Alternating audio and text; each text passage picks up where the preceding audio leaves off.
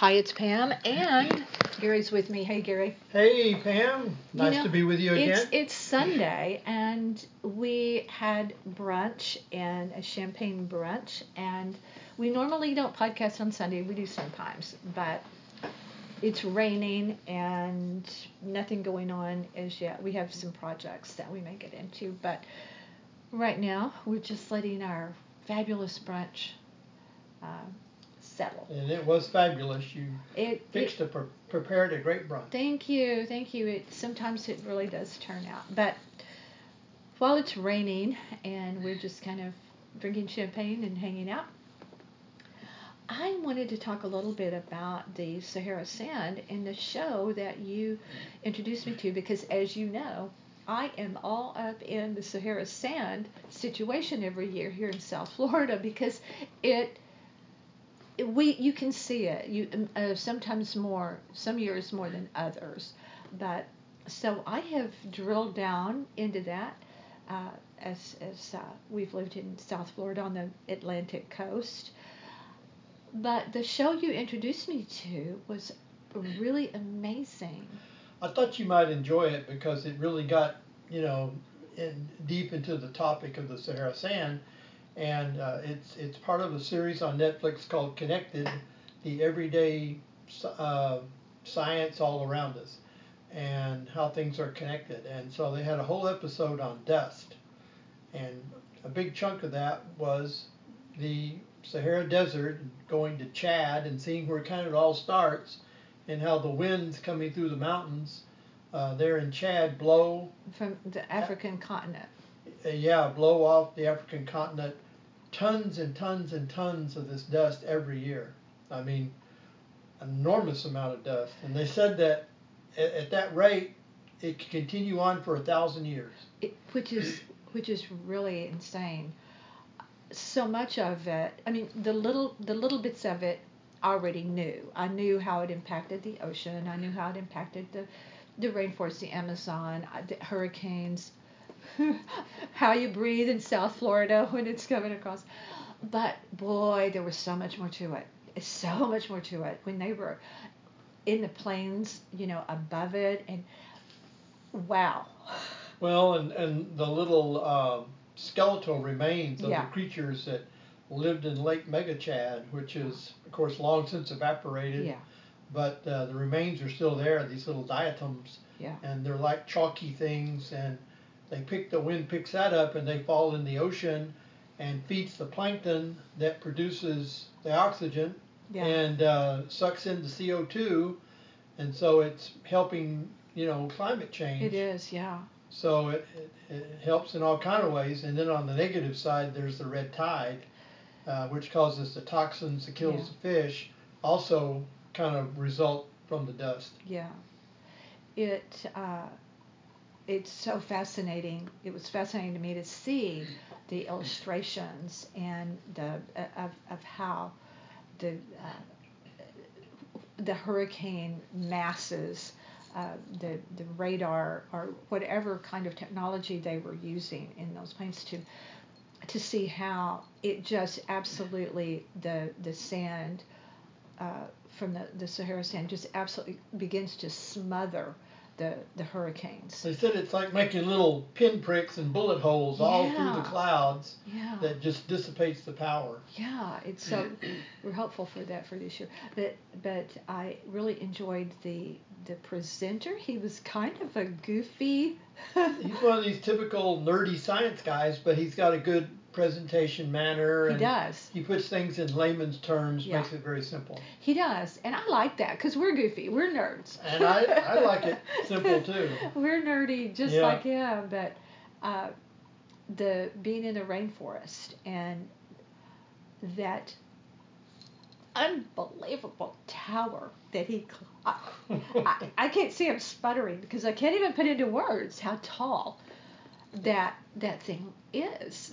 I don't know how tall it is in feet, but it looks like basically the Empire State Building on a little square that just goes straight up, that you have to climb the stairs all the way to the top. And he was really funny because the guy that is there at the research center, Steppenwolf. Oh, that name is like, you've got to be kidding me. You've got to be kidding me. Stephen Wolf, oh my God. But he wasn't even breathing hard. He, and then the other guy, and the other guy's young. He's like, he's young, but, he's like, I can't feel my feet. And I thought, I would never have made it. Never. But it was so fascinating. And now I know so much more about the Sahara. Sometimes the Sahara sand is much more obvious to us. But, I mean, they said that out up in the space station they can see it, below these sheets of sand that are canvassing the Earth. Well, I think what was also interesting, the crew from the Netherlands out in the ocean. And the little buoy kind of... The little vacuum cleaners? Yes, that they put in these strategic places to collect the sand and to take it back and to see, what is going on with the sand in the ocean. And wow, there's a lot of scientists and people working on that. And how good did that make you feel in light of so much going on right now? It made me feel really good that there are these really, really smart people doing amazing work about the planet. What about those little birds that can predict hurricanes and no one knows how they do it? What are they called? Veeries. Yeah, the Veeries. V-E-E-R, I think. They come from Delaware and they go to Brazil and... These little tiny birds. And they put little backpacks on them with GPS. They are tiny. That sounds awful because these birds are so small. And they are like paperclip things. Yeah. And, they can spot them exactly what tree they're in. Yeah, and they said, and this one guy, this one man, this one scientist, I guess he was a scientist, researcher anyway, where he's like, there were certain years where the Veeries left their nest kind of too early to allow for the full, growth of their... They cut nesting season short. They did. Yeah. The babies weren't quite ready, but they left. And he's like, what causes that? And then he began to do this, kind of drill down, and it's like, it can't be that simple. It can't be so simple as they're predicting hurricanes, but it really, the patterns when he meshed them together really did seem to be the case. Yeah, because they have to cross the Gulf of Mexico, and so somehow these birds know when it's going to be a bad hurricane season to leave early. So I want to be tuned in. I want to know, it's like, do the Veeries have a website? Do they have a... I'm going to go check that out. Do they have a Facebook that we can go, okay, are they still in Delaware? Where have they gone to Brazil? Yeah. Because we are still smack in the middle of hurricane season. We still have some weeks to go. That show also presented some. Probably don't want to drill down into this too much, but if you want to watch, if you want to tune into this series, you might want to catch the part they did on facial recognition and social media, because it's kind of not good in a lot of ways. Well, it was the first episode called Surveillance, and it gets into the history of facial recognition. And it goes way back. To the CIA in the 60s, and basically, how social media and how the military and governments around the world are harvesting all these selfies and can utilize those. And how we're willingly giving them the photos. Yeah, exactly. And you may not be aware that they're harvesting these photos from your social media. I do know one thing. We have been on a trip. We were on a trip in 2019 where we came back into this country, and it was a breeze because they did facial recognition. Yeah. And while I loved that, because re-entering the country can make you want to rend your garment, that was pretty cool and fast. But then on the other hand, it's like, okay, there it is. They've got me. I mean, and of everybody in the world, I'm probably the most, you and I are pretty boring in that regard, but still it's kind of creepy. Well, especially when you see what they're doing in China, where they have massive amounts of cameras and video everywhere, capturing people's faces and using it, to identify classes of people that they don't approve of. Yeah, that's what I mean. So if you tune into this, be prepared for that. Then I want to touch briefly on, before we go, we don't have to deal with, we have a lot to deal with in South Florida, but we don't have to deal with earthquakes. However, let's talk about a boomerang earthquake under the Atlantic. Yeah, and that was new to me. I hadn't heard about boomerang earthquakes before you had mentioned it, but it's fascinating. Yeah. These earthquakes that I read too much. I shouldn't read.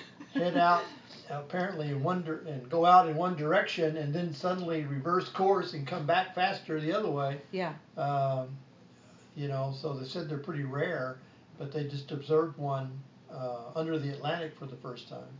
Yeah, and they've in researching these it's almost like a switchback kind of situation where it's just like going that way, doing a U-ey, but that'd be pretty frightening to think, oh, the earthquake's going that way. Oh no, it's coming back this way. Well, that's kind of what came out in the story that I read in this country where, and again, I don't want to spend too much time on this, but where the person in this village, it was kind of a remote village, and the earthquake went through, and all of that tectonic plate action going on, and they thought it was over and began to kind of try to pick up the pieces, and then all of a sudden they were hit again, coming from the other.